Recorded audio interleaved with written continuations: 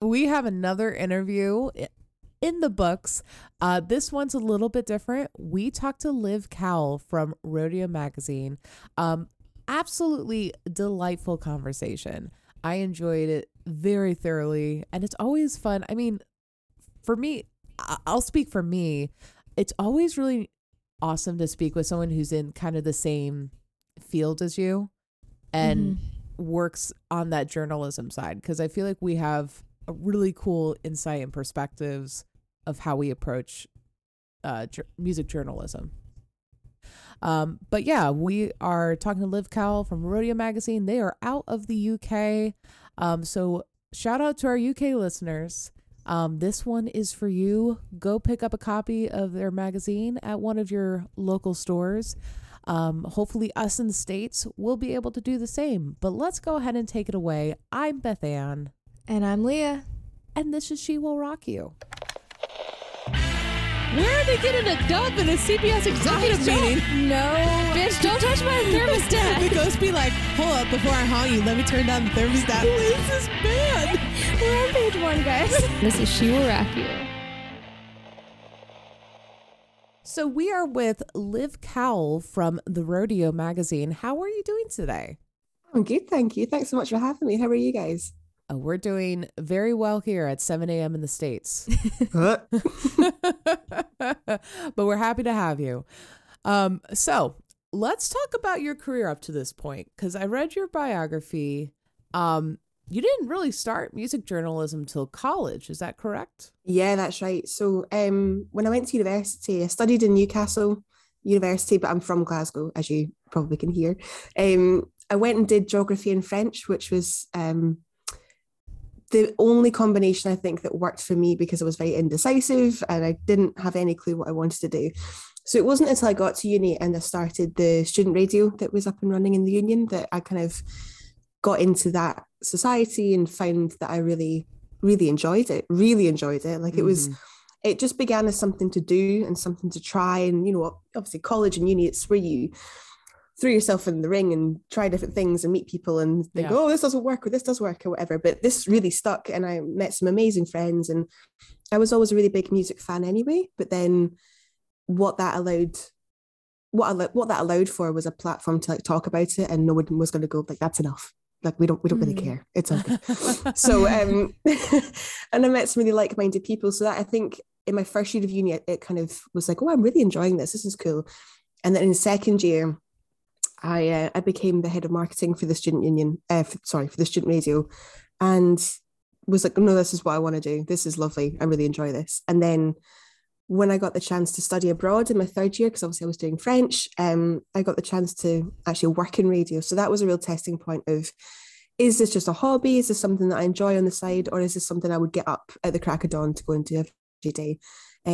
And it was, so that was good.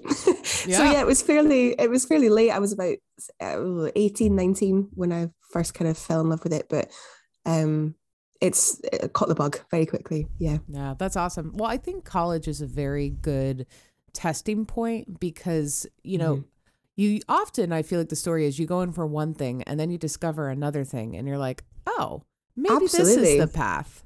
Yeah, because when I found it, I was, oh my gosh, should I have done journalism? Should I have done media? Like, is that what I should have, studied instead?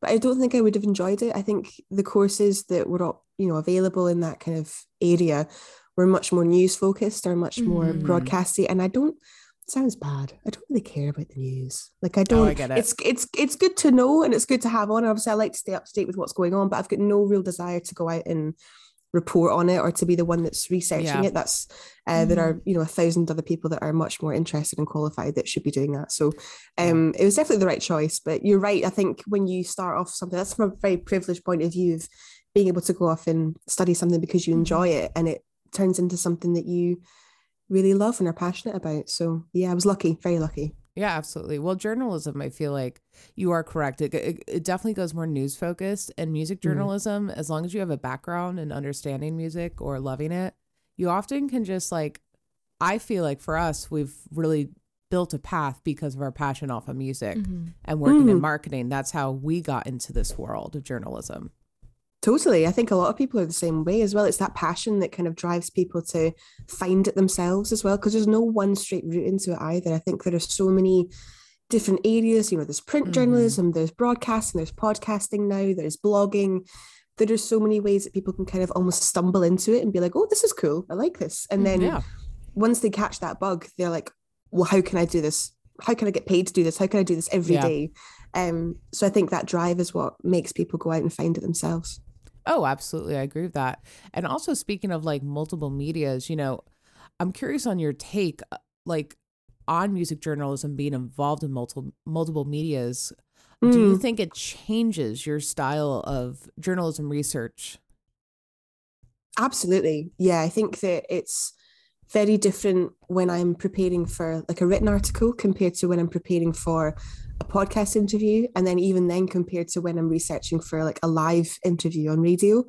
I think that what I look for is very different. So with an article that I'm writing, I find that I can be a little bit more niche with it, and I can spend a lot more time researching, because whatever I record isn't going to be necessarily the audio that sticks and is going out and published. So I can, you can go off on those tangent chats in live radio and podcasting. You can still have that in written interviews, but you kind of almost have to have more of a Q&A approach to it just to get the actual content that you're going to need. And then whatever comes off the back of that is a bonus. So I think, and then in the research stage, it's probably slightly different, but then what's even more different, I think, is the final result. So the way I write is very different to the way that I present and the way that I would speak with an artist on a podcast or live radio. I think that it's very interesting because, of course, that would be the case because you're writing and you're not just speaking. And obviously the way that people speak is naturally different to how somebody would write something up. But I find that I'm much more articulate when I'm writing and when I'm, because I think that's because what I like to read versus what I like to hear. So when I like to read an article, I like it to be a little bit more prose based and a little bit more interesting literally, if that makes sense, wordy. Clearly it's coming across well. But then when I like to listen to an audio interview, I like it to be more conversational. So I think that I'm far more relaxed when I'm doing that as well. Yeah. That's an interesting question. I think a lot of people would probably find that as well.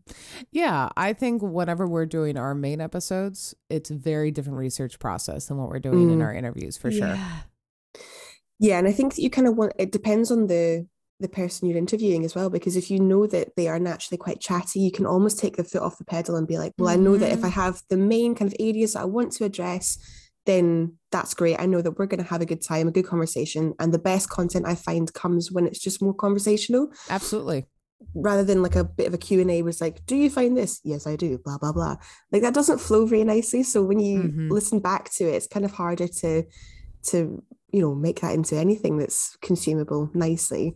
So I think that it's much more natural to just have a basis and then let the other one.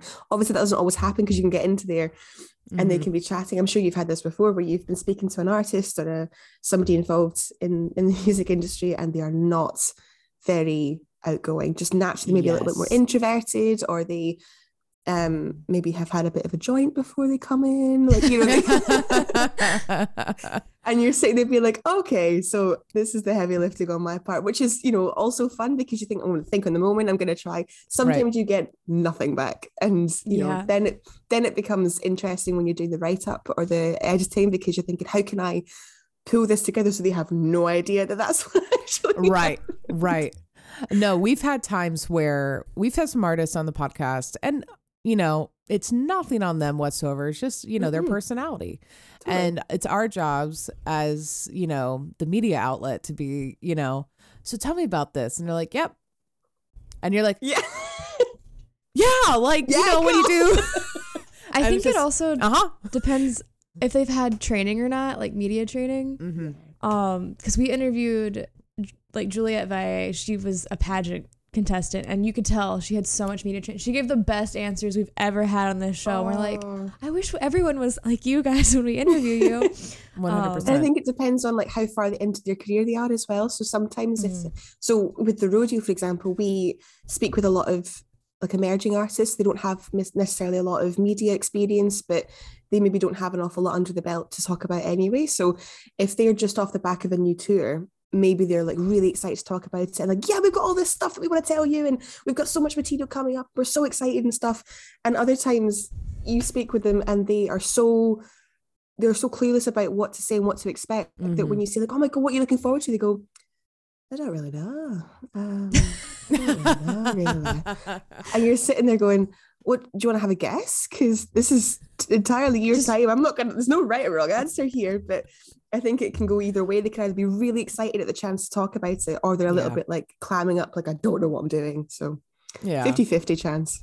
Oh, absolutely. And, you know, I always try to like make sure people feel comfortable around us. You know, I will at some point make a fool of myself, so that will relieve the tension a little bit. Luckily it comes organically for me, but you know, it's always interesting just trying to help artists, because that's what we're here for at the end of the day. With Rodeo and She Will Rock You, we're here to help those up and coming artists for us. Definitely. Yeah.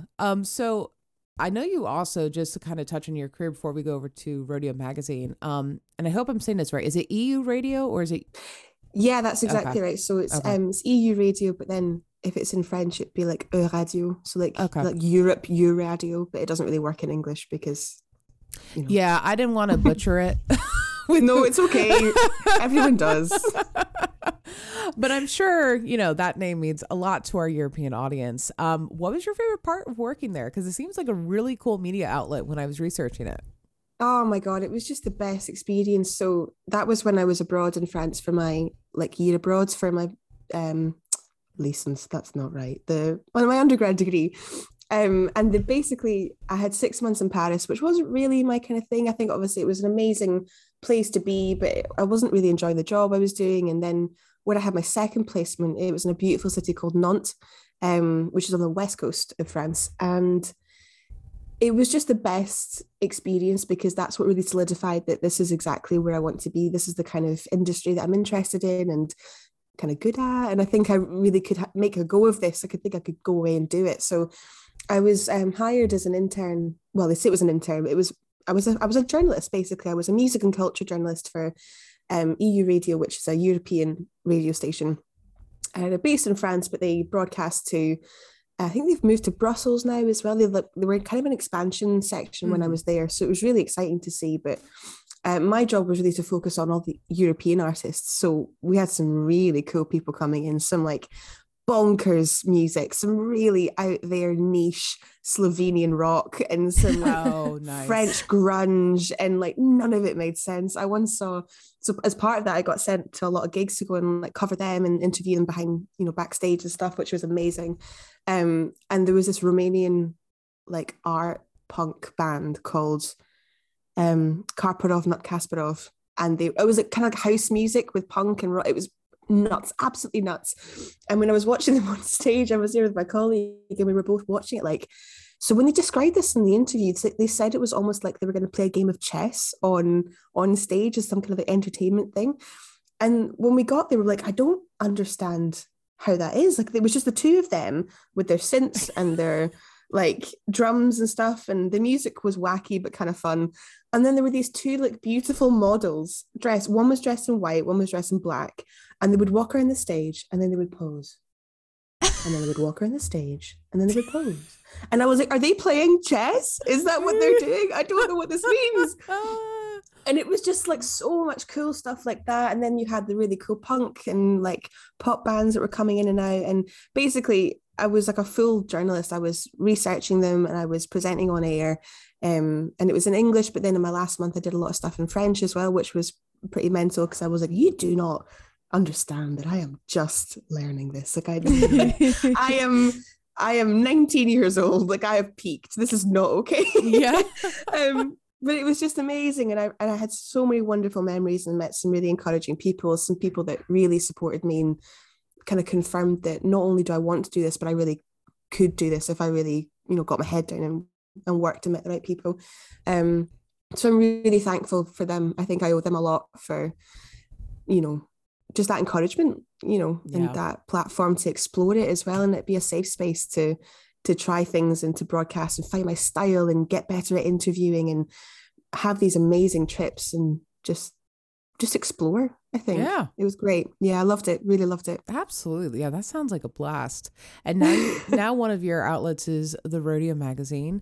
And I have to say, as someone from the States, I found this sentence I have to read from their bio.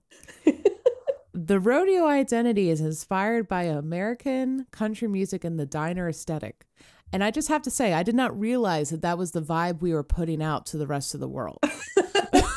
But it makes sense. So I should have thought about this before I came on here. So basically, it was the diner aesthetic for me. I'm just like, that is a new one. But I guess, it makes sense. No, I'm thinking to be fair, it's a big country. It's a big old country. So we know that that's just like one teeny tiny part of your culture that we're like, that's quite cool. We'll take that. So it's by no means we're like, we think this is the whole of the States. We think we all live in diners. And, I know I'm far, far away in a little city of Glasgow, but we know that it's just one part that I think our chief editor, Johnny, is really enamored with, and he really likes that kind of aesthetic and that rock and roll scene and stuff. And it's, quite stereotypical of that country vibe, and we exaggerate that. So it's by no means, I wouldn't go out there and be like, this is not the America that we thought it was. Look, us as Americans, we're just like, our country is goofy as hell. Let's just be honest. So I enjoy any form of how people view it is actually very entertaining to me. And those are a lot of TikToks I get too, of people from Germany and UK and things like that, and Scotland. They're like, this is what we think of America. And I'm like, you're probably not wrong. You're not really wrong. Then equally, I think that happens with any countries. Have you guys ever been to Scotland? No. No, but it is on my list to go there sometime. So we don't all walk around in bagpipes and kilts. But is that what we put out there as well? I know. Then again, I think a lot of the stereotypes are probably true. We do drink a lot. There are a lot of deep frying Mars bars going on. So I think there's a lot of give and take. There's a lot of give and take. Yeah. Man, and I was gonna buy my ticket next year just to see bagpipes and kilts. No, I'm just kidding. I mean, we can absolutely make that happen for you. They are much more apparent than you would think. If I went into town just now, there would be a piper in the street, and that's not an exaggeration. That's cute. At least one. If you go to Texas, you will see a lot of cowboys and trucks. And then if you go to New York City, there's only gonna be one cowboy, and that's Naked Cowboy. So yes. Oh well, I mean, it's still a cowboy. So it's still a cowboy. You know what? I'm an optimist. I look, glass half full kind of gal. So he's been there for 20 years. He's been there since I was a kid. And last time I checked, he's still there. Naked Cowboy is within that guy to be like, do you know what? I'm going to project this onto the world because they deserve to see me as a naked cowboy. I aspire to have that level of confidence. Dude, it's a wild world. Truly, it's a Wild West. It's a Wild West. It is. It really is. Has it been the same guy for 20 years though? I don't know the answer to that. I really hope not. By the sounds of things. I hope not. Because Blue Man Group, I just found out they changed out the people, and I was like, oh, that makes sense. I was like, how the fuck do they have so many? And I was like, oh, that's why they changed them out. Oh, brilliant. Anyway, see, I told you, full of myself. It comes organically. Anyway, so what attracted you to the rodeo outlet, but besides, giddy up and yeehaw? Well, no, that's it. No, I'm kidding. We can stop there. We're good. Interview over. So Johnny and I met at university, and he is the instigator behind the whole project. So in my third year, so I was actually in France at the time, he messaged me and just said that he was starting this magazine and he'd like me to write a little excerpt for it. Would I be up for it? And I was like, yeah, why not? Let's give this a go. And it's just propelled from there. And it's such a passion project. I think that the great thing about being involved in it and having moved up, so I started just off as a writer, and then I moved up to the online editor, and then now I'm the interview editor for the print magazine. And then actually recently I've been moved up into kind of the one of the core four that make all the kind of, thank you, all the kind of distribution decisions, which is why I'm here. So yeah, it's really exciting, and I'm really chuffed to be on the team now, because Johnny's our editor-in-chief, and he's just got such ambition for this project. And equally our deputy editor, Nick, is just so clever with all the business side of things. And Seb is our creative director who just makes it look so professional and so different and unique. It's just, I don't know if you must have seen a copy of the digital magazine we sent that to you. I mean, it's just incredible inside. I love it. It's just beautiful, and there's just no limit to the kind of freedom that we've got as well, because it's just us. It's just us that makes it. And we have this amazing team of voluntary writers behind us and some really cool photographers as well. And it's just grown into this really beautiful little community that I'm incredibly proud of. I think I just feel very privileged to be part of something that I really believe in, because I don't think everybody gets to experience that as well. Like, I think that it's grown into something that's really, really good. I think that we speak with some incredible people, some artists and different industry professionals, and equally we write these ridiculous like feature pieces that make no sense, but we can do that because it's ours. And I think that that's what attracted me, was the idea and the excitement behind starting something new. And what's kept me there is seeing it grow and be part of that passion that kind of is making it go. I mean, we just stocked some stuff in Taiwan. Like, it's just nuts. We're doing some really cool things, and it's only going to get better. And I think I'm just really excited to see that. Yeah. Well, I do hope you get stocked here in the States at like Barnes and Noble, because I mean, I was looking at it. I'm like, I actually want to hold this magazine, because it's like, and it's just more of a marketing nerd thing for me, because I'm like, that paper must be so great. It's so beautifully thick. It's just, she's thick with 2 C's, my friends. Like, she is beautiful. And we do ship to the States, so we ship worldwide, so we can absolutely send that out to you. And we are looking at we do have some stockists, and I'm not sure if there's one in the States yet. There must be something in the pipeline if it's not already happened, so I'll absolutely look into that. But you can find all that on our website. You can see like who stocks us and where. So if we're not there already, let's hope that we will be. But we can, in the meantime, we can ship internationally. So get on that website. Yeah. Ooh, I'm gonna have to look into that. So transitioning over to like new music, since that is what you all do. Yeah. What new music is getting you excited right now? And I mean, this also could lead into, where do you see music going in the next decade? That's a really huge and interesting question. I think that what's exciting us at the minute is the alternative scene in the UK especially. So cities like Manchester and Leeds are producing some really cool, like bonkers bands with punk and post-punk, and it's kind of hard to label them because they're doing such different things.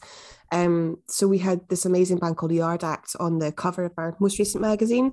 We had a dual cover with them and Sunflower Bean from the States, which was really cool.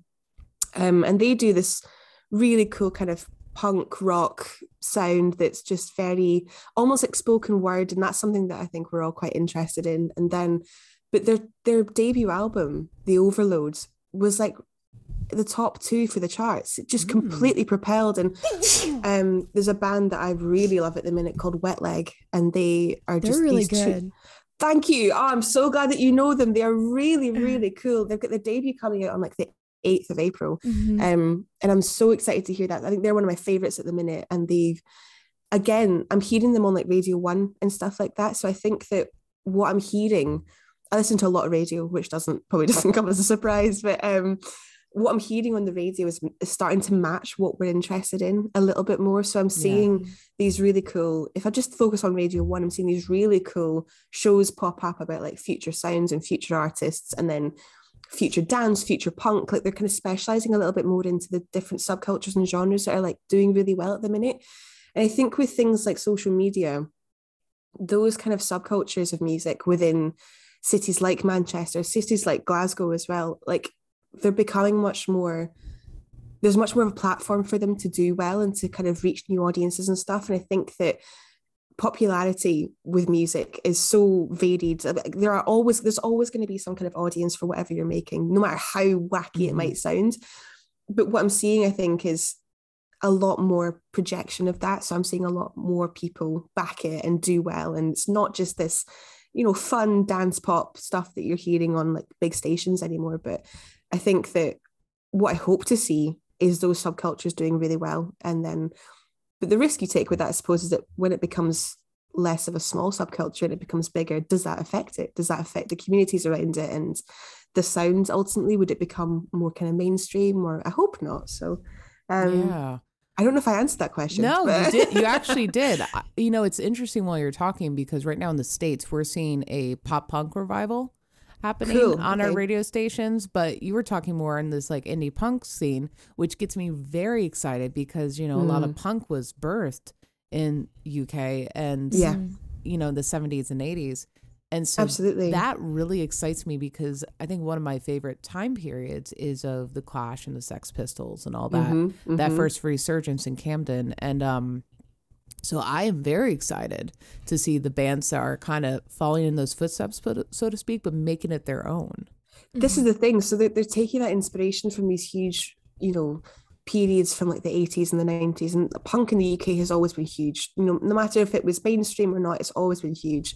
And what we're seeing now is this kind of really alternative nuts side of it. So these bands are finding artists that they love, whether that's ones that they've grown up with or are seeing around them, like their kind of peers in the scene, and thinking, oh my God, they're doing this really cool with like this cool thing with like reversing guitars and stuff, or my God, they sampled this guy, could we do something similar? And they're kind of bouncing off each other, and those little communities are really thriving at the minute. And I think that that's going to, it's just creating some really cool different stuff, and it's not going to be for everyone. It's not going to be something that hits the mainstream all the time, but I think that we're seeing snippets of it, and if that just encourages somebody to go and think, oh, they were quite cool, I'll go and see and go back in their back catalogue in Spotify and see if there's anything else. They might not find anything they like, but equally I'm just liking how it's going. I'm just enjoying to see it. It almost sounds like it's kind of either a new take on punk or a new evolution, like the next step that I think it's going. I think it's always evolving, and I don't think there's one direction that it's evolving into as well. It's almost like it's branching out. So I think that what we're seeing is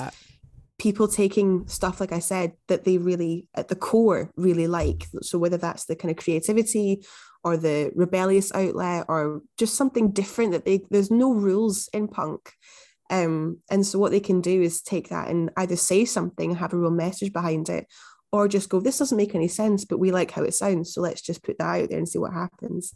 I always like it when I can hear a message behind it as well. So we on the day of recording, today is the 2nd of April, and there's this really cool festival called Fair Play Fest happening in Manchester.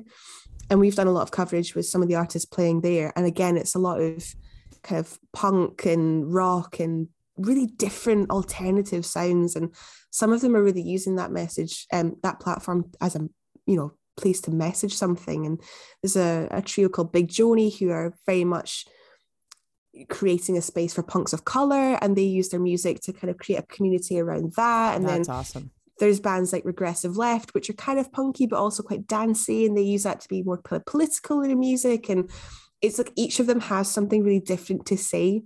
And some of them are just like, you know, this band called Yang, which is YAANG. They told Nick all about their recent single White Socks Yellow, which is just about this guy that walks home from a night out and pisses himself. Like it's just it's just this whole area of... That's the ethos of punk. That is the ethos. It's that freedom to write about what you want. And honestly, as a former bartender, I think we need more songs documenting drunken publics. I think that would be an album I would very much be on board with. I love it so much. Well, we do have some lightning round questions that Leah is going to go through. But before we do that, where can people find you? You can find the Rodeo Mag online. We have our website, therodeomag.com, and then on our socials, you can find us on Twitter, Instagram, and Facebook at the Rodeo Mag. And we have just launched a podcast as well, so you can find some like more organic interview stuff there. So there's something for everyone, definitely, whether that's just to read our online stuff, which is completely free, or you can buy our magazine and see that thick with 2C's paper like we talked about. And we're pretty much everywhere. And myself, I'm Liv Cowell, COWLE, and I'm on Twitter as well. So awesome. All right. And in the spirit of all of us having just woken up, what is the first thing you do when you wake up? I think it very much depends on what I've got that day. If I'm waking up and I have 20 minutes to get ready for work, I will have a quick shower. I'll stick the radio on. I'll have a wee dance, make a cup of tea, and I'll sit down. And if I've got more time, I'll stay in my jammies. I'll make a cup of tea and either sit down and watch some telly or just listen to the radio. I like to listen to music in the morning. I think that really starts my day off well. Yeah. Mm-hmm. Love that. What song is currently on repeat for you? It's got to be Wet Leg, Wet Dream, or Angelica. I'm really, really enjoying both of those songs at the minute. And then one of my absolute favorite songs that I have on repeat all the time is Brainstorm, Lovin' Is Really My Game. It's just the happiest song ever written. Arguably the best song ever written. But I think it's very disco, and I really love that kind of sound. And it's one I always stick on when I need to get my energy up or feel a bit happy. So not punk at all, but very upbeat. Love it. I'm gonna bookmark that to check that out after this. You're welcome in advance. So I've been to 2 different trivia nights this week. So this is a topic on top of my brain. If you were to host a trivia night, what would the topic be? Ooh. Is this like one niche topic or one like overarching topic? Whatever you want to be. I've been to a Harry Potter trivia, but also to a Taylor Swift trivia this week. So. Okay. I think that I probably would like to do a music trivia one just because it's very on brand. Equally, I think something like maybe a Harry Potter one, or maybe like a Mamma Mia one is always a good one. I think people really love those films. I think they're quite good fun. You want something that people can get behind and have a good time with. So you don't want something too serious. Yes. So maybe like something niche, like some Richard Curtis films, like Love Actually, or Notting Hill. Something like not everyone's gonna love, but everyone's gonna have a good time at. Absolutely. I would show up for Mamma Mia trivia. Yeah. I'm there. 100%. And then the last question is the question we ask everyone on the show. If you were a cereal, what would you be and why? That's a good question. That's a hard question. What would I be? So we have very different cereals over here in the UK because you guys have really fun ones. You have really fun ones. So I love a brand. We have very not good ones for you. We have sugar bombs where we just throw dyes in and we're like, can a human body? We'll figure it out. I'm gonna go with a crunchy nut cornflake. Do you have those over here? So I think but it sounds delicious. Oh my god! So they're like cornflakes, but they've got this like honeyed, peanutty kind of coating on them. So I think that at the core, quite traditional, but then externally a bit nuts, kind of sweet, and good fun. Love it. That's what I'll go with. There you go. Good choice. Well, Liv, this has been such an incredible conversation. Thank you so much for being on the show. Oh, thank you so much for having me. I've really enjoyed it. I really, really enjoyed it. So if you ever need me to come back, anytime, guys.